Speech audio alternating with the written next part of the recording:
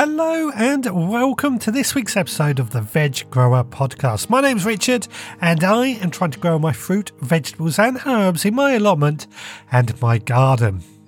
Now I say I'm trying to grow my fruit, vegetable and herbs in my allotment and my garden, but this week the weather has moved everything indoors. Yes, we've had Storm Ciarán, we have had non-stop rain. It really does make things difficult to do any gardening. However, during the winter months, I do like to move things indoors. And yes, we could be using hydroponic kits or grow rooms, but I got my own way, and I'm going to start off with that, with the update from the home plot.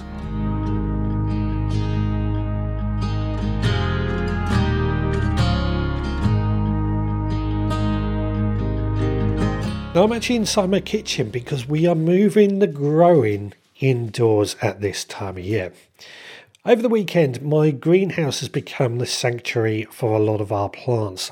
November is the time that we really want to get a lot of our plants that are going to be delicate and may risk of being killed off by frost.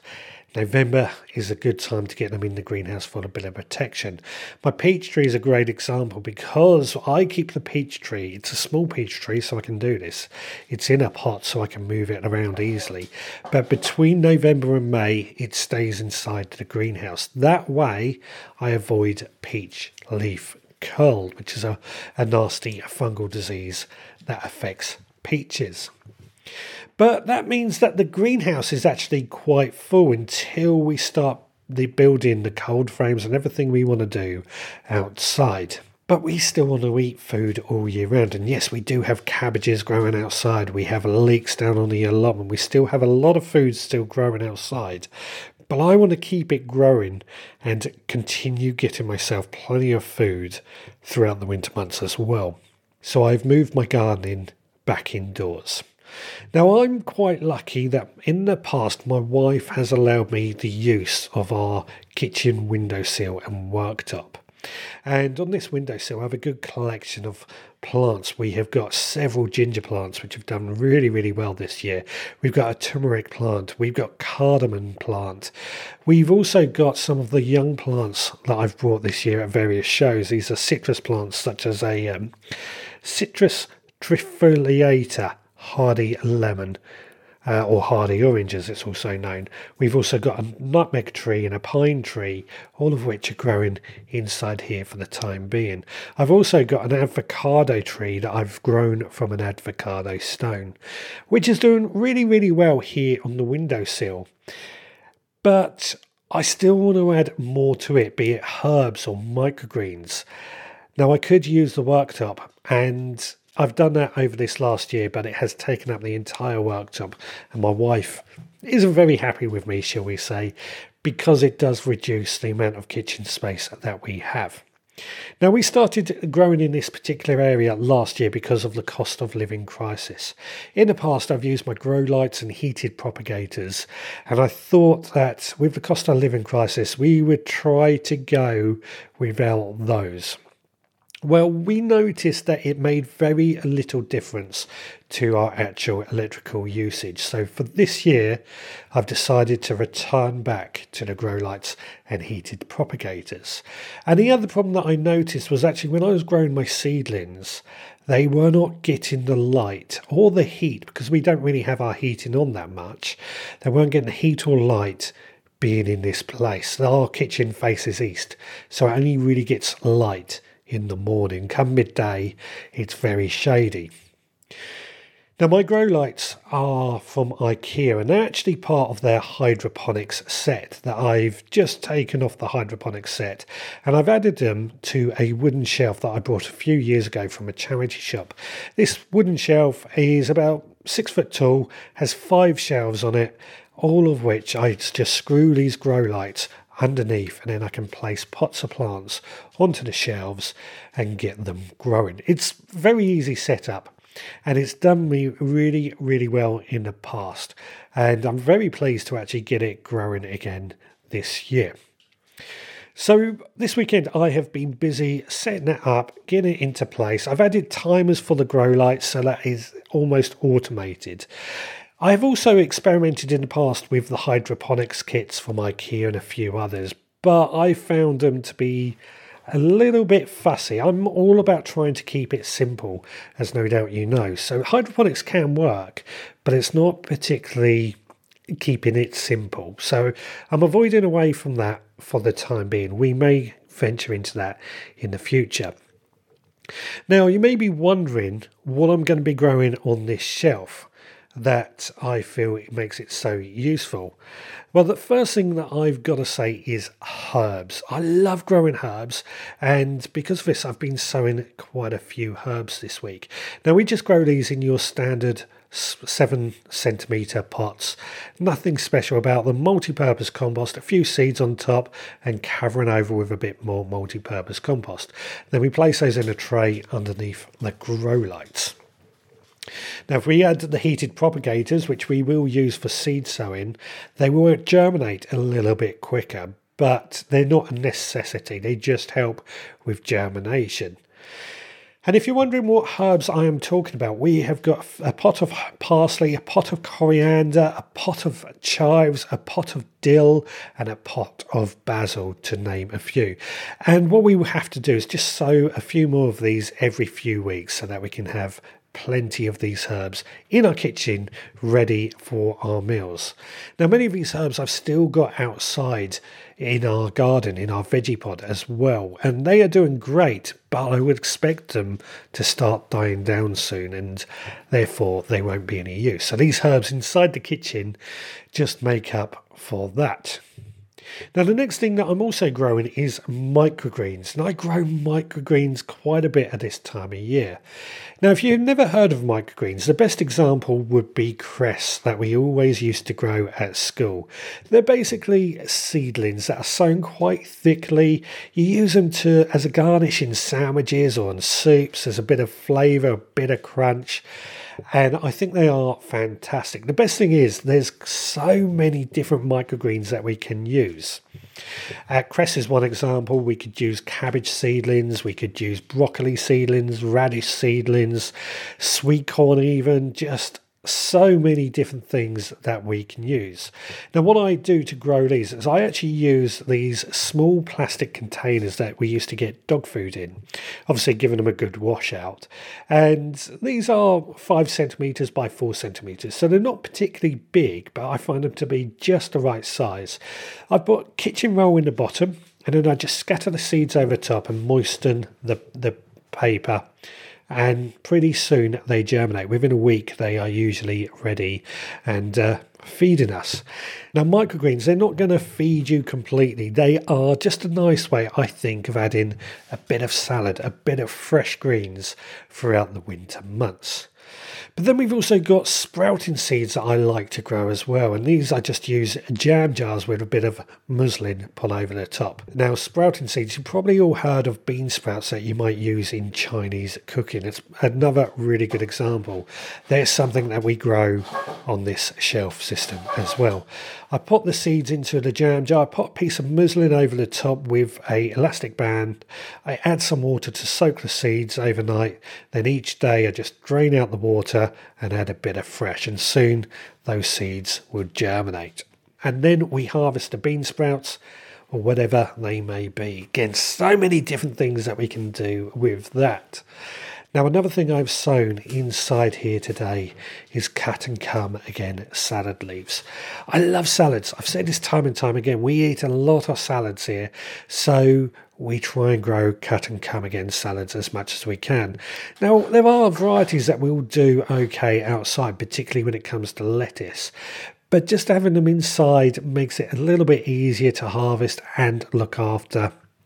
And also opens up that we're not just eating lettuces. We can add some kale or other flavourings inside them as well. So quite a good range that we've already got growing. And the other thing with moving this, over the next couple of months, I will be sowing some seeds such as chilies and peppers, which I find need a very long growing time. By having this set up in here, I'm ready to go. So there we go. That's what has been happening here at home today. So let's head back to the Podding Shed to find out what's been going on this week inside the Supporters Club. If you are growing indoors throughout these winter months, then please feel free to share your setup. It's always interesting to see what you are doing. Perhaps you've got a grow tent set up and want to show that off, or you have a hydroponic system in your basement. I'd love to see it. Please feel free to email me or post in our Facebook group or send to me via social media. Now, this week in the Supporters Club, we only were able to sow one of the 6 seeds for this month. Reason being, of course, the weather was pretty bad during the week. But the seed that we've sown is a lettuce that is specifically chosen for growing throughout the winter. And what we're doing with this lettuce is we're successionally sowing. So we're sowing a few seeds now, and in a few weeks' time we will sow some more. Now, these seeds are sent out as part of our Supporters Club pack. And the Veg Grower Podcast Supporters Club is a club that I've set up to help keep this podcast running. I charge £5 a month to be a member, and for that you get extra behind the scenes podcasts and a collection of seeds sent to your door each and every month that you are a member. I personally think it is great value, and I appreciate every single person that signs up to be a member. If you want to find out more, head to the veggrowerpodcast.co.uk to find out more and to sign up. Now, you may not be in a position to become a member, but you still want to support this podcast. In that case, please do leave us a rating and review on your podcast provider. By rating and reviewing, you help us get found by other like-minded people who might well be interested in growing their own food. So please do feel free to do that. Each week I'm going through a particular tool and sharing with you how I go about caring for these tools and making sure that they are good for the next season. And because we're talking about indoor growing, I think it's time to hit our heated propagator with a bit of TLC. I mentioned heated propagators earlier, and I love my heated propagators. As I said, I didn't use them last year. They've been a little bit neglected, so this time of year I want to give them a little bit of attention. Now, the first thing that I want to do, I'm just checking the cables to make sure we've got no damage on the cables. We are dealing with electrics, and they're going to be in some damp, wet environments, so I always say I know what I'm doing with electrics, but if there's any sign of damage or anything, it's just not worth the risk. Heated propagators are pretty cheap to buy depending on which ones you get. Personally, I think they are worth the money to have if you are growing your own food or growing a lot from seed. The idea behind a heated propagator is they just add a little bit of bottom heat to warm up whatever you have growing inside there, which helps with germination rates. Now, some of the more expensive heated propagators have thermostats or grow lights built into them as well. My ones don't. They are just a plug-in heated propagator. There's just a heater in the base and that's it. But of course, as I said, because we are dealing with electrics, if there's any sign of damage, then they are to go. But luckily, all mine are in pretty good condition, so we're happy with that. Now, I always line my heated propagators with a bit of wicking material. This is just a bit of damp material that when we add water, it just holds on to moisture for a little bit longer and stops our plants from drying out. Every year I throw this away. You know how much I hate throwing stuff away. But because it is compostable, I throw it into the compost bin. And this year I've actually been working more with wool after using Horti wool products. So what I'm going to do this year is actually place some wool pads in the bottom to act as our wicking material instead. Once we've removed the old wicking material, I just want to give this a very good scrub with a bit of hot water. Nothing difficult about that, and then we'll leave it to dry before we are using it. But then we've got the lid as well. Now the lid also needs a very, very good clean, because these lids over time they start to get dusty and they allow less light through. Because we want to try and maximise the amount of light that our seedlings can get, we need these to be really, really clean. So that's what we're going to do as well to make sure these are maintained. Not difficult at all. And again, As you know, I try and keep on top of our tool maintenance on a yearly basis, and by doing that, they are pretty easy to maintain. We're not going to plug these in until they are completely dry because of the risk of electrocution, which we don't want. If you are in doubt, then don't risk it. That's my biggest word of advice with that. Right, it is time to find out what Chef Scott has for us this week. Hello, it's Scott here, and with this week's recipe I have been inspired by Richard's and the Veg Army's success in growing beans for drying, something I want to grow more of myself next year, and by a recent live show where we discuss comfort food, and for me this recipe is one of the most comforting things we can make with our produce, and it's classic baked beans. Served on toast or with a jacket potato, it makes for a nostalgic, comforting dish. So let's head on over to the kitchen and find out how it's made. The ingredients you'll need are 500 grams of dried beans, you can use any that you've grown, 200 grams of streaky bacon cut into slices, 1 medium white onion finely chopped, 2 cloves of garlic finely chopped, 1 stick of celery finely chopped, 1 red pepper finely chopped, 120 grams of passata, 100 grams of tomato ketchup, 70 grams of black treacle, 80 grams of muscovado sugar, 30 millilitres of white wine vinegar, 1 tablespoon of mustard powder, 30 millilitres of Henderson's relish, 1 teaspoon of smoked paprika, 2 teaspoons of salt, half a teaspoon of freshly ground black pepper, 2 bay leaves, and 360 millilitres of water. Now that we have our ingredients together, we can make a start. Start by placing the beans in a pot of cold water and soak overnight. Once the beans have been soaked overnight, drain them off and put them into a clean pan and cover with water, and bring the pan to a boil and cook on a gentle boil for 1 hour, then drain and set aside. Then in an oven-proof pan with a lid, start frying the bacon until crispy. Then add the onions, celery, red pepper and garlic and cook until soft. Then stir in the passata, tomato ketchup, black treacle, brown sugar, vinegar, mustard, Henderson's relish, smoked paprika, salt and pepper and the bay leaves, and then add the drained beans and the water. Bring everything to a simmer and cook for a minute or two, then cover with a lid.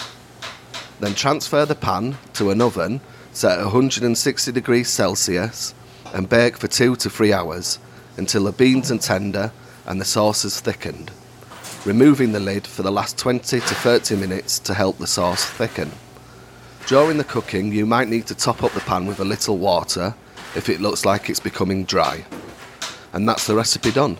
Serve with toast or a jacket potato for some serious comfort food. Well, that is an absolutely delicious recipe from Scott once again. I made baked beans last year from scratch and I was pleasantly surprised just how well they turned out. So really do give this a try. As always, this recipe is on the website if you want to see it written out. Highly recommend you go and give it a try because trust me, it tastes so much better than a can of beans that we might buy from a supermarket. Now next, it's time to head down to the allotment where we're going to continue with the theme of growing indoors. Just what we're going to do, let's go find out down on the allotment. Well, I'm inside Grandad's greenhouse here on the allotment today, and this is actually my first visit to the allotment all week. This week, as you know, the weather has been stormy and that's meant it's been very wet to even try and get down to the allotment.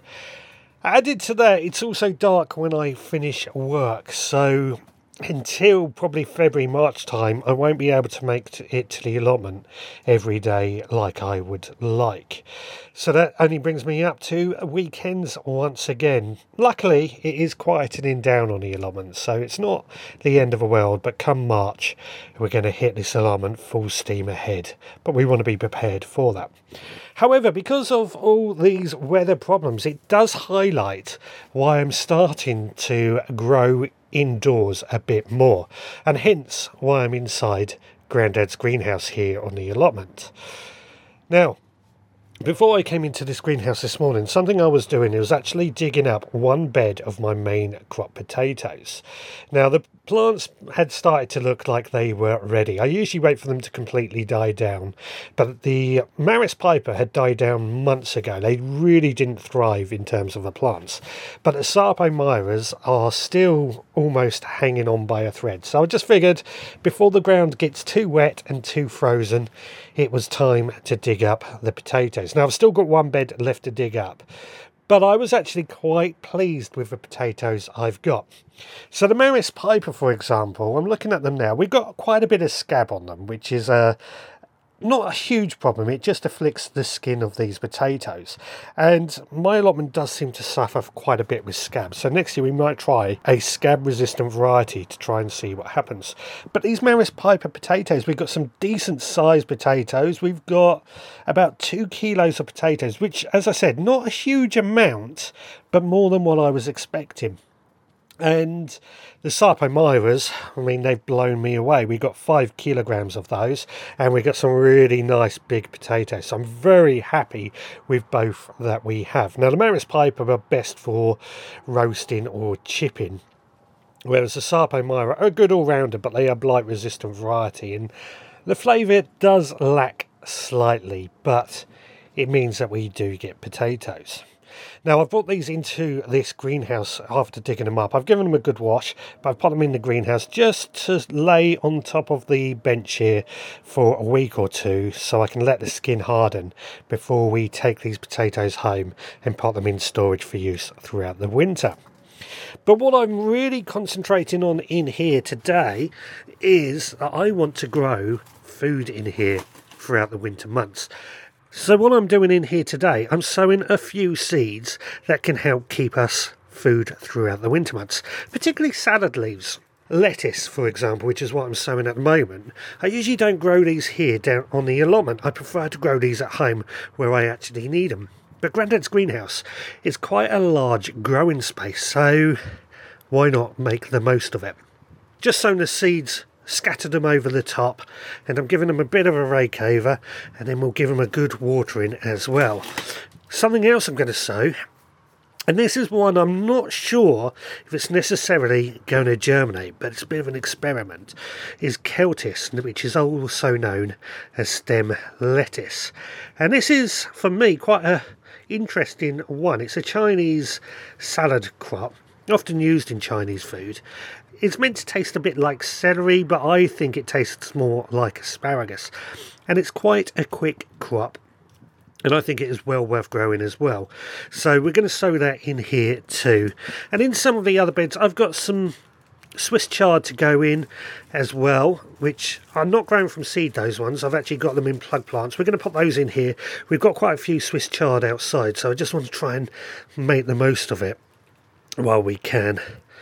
And what else could we do in here? Mustards as well, of course, and that should keep us going. And yeah, a good wide range of different salad crops that we can grow here inside this greenhouse. And why not? It seems a shame to only use a greenhouse for growing throughout the summer months or sowing seeds, when it is actually quite a decent size growing space that we can use to grow food throughout the winter. Now, I'm sure there are many other crops that we can grow throughout the winter, and if you have any suggestions of something that I haven't mentioned, please do let us know. I'm always happy to get a few ideas of other things that we can sow inside this greenhouse. Well, I am done inside Grandad's greenhouse today. I've got to give these seeds a good watering, and then I can head on home. So meet me back in the podding shed. Well, it's good to feel like the allotment is still growing and producing, even though we're going into the depths of winter. I'm also very pleased that the allotment didn't suffer any damage with the latest storms. Fingers crossed it's going to stay that way right throughout this stormy season. Hoping we're not going to get many more, but who knows? Keep a close eye on the weather is what we're going to have to do. Well, that brings us to the end of this week's podcast. Thank you so much for joining me, and I hope you have enjoyed it. If you have enjoyed it, then please do rate and review on your podcast provider. Really do appreciate every single person that does that. If you have also enjoyed this and want to support the work that we do, then please consider becoming a member of our supporters club. Details on that at theveggrowerpodcast.co.uk. Now, if you want to get in touch, there's several ways you can get in touch. You can email me, richard@veggrowerpodcast.co.uk is my email address. You can head to the website at theveggrowerpodcast.co.uk and leave a comment on the bottom of a blog post, or you can leave us a voicemail as well. Really do enjoy when we get voicemails. And of course, you can find me on social media. Just search for the Veg Grower Podcast. Right guys, we will be back again next time, so until then, please take care.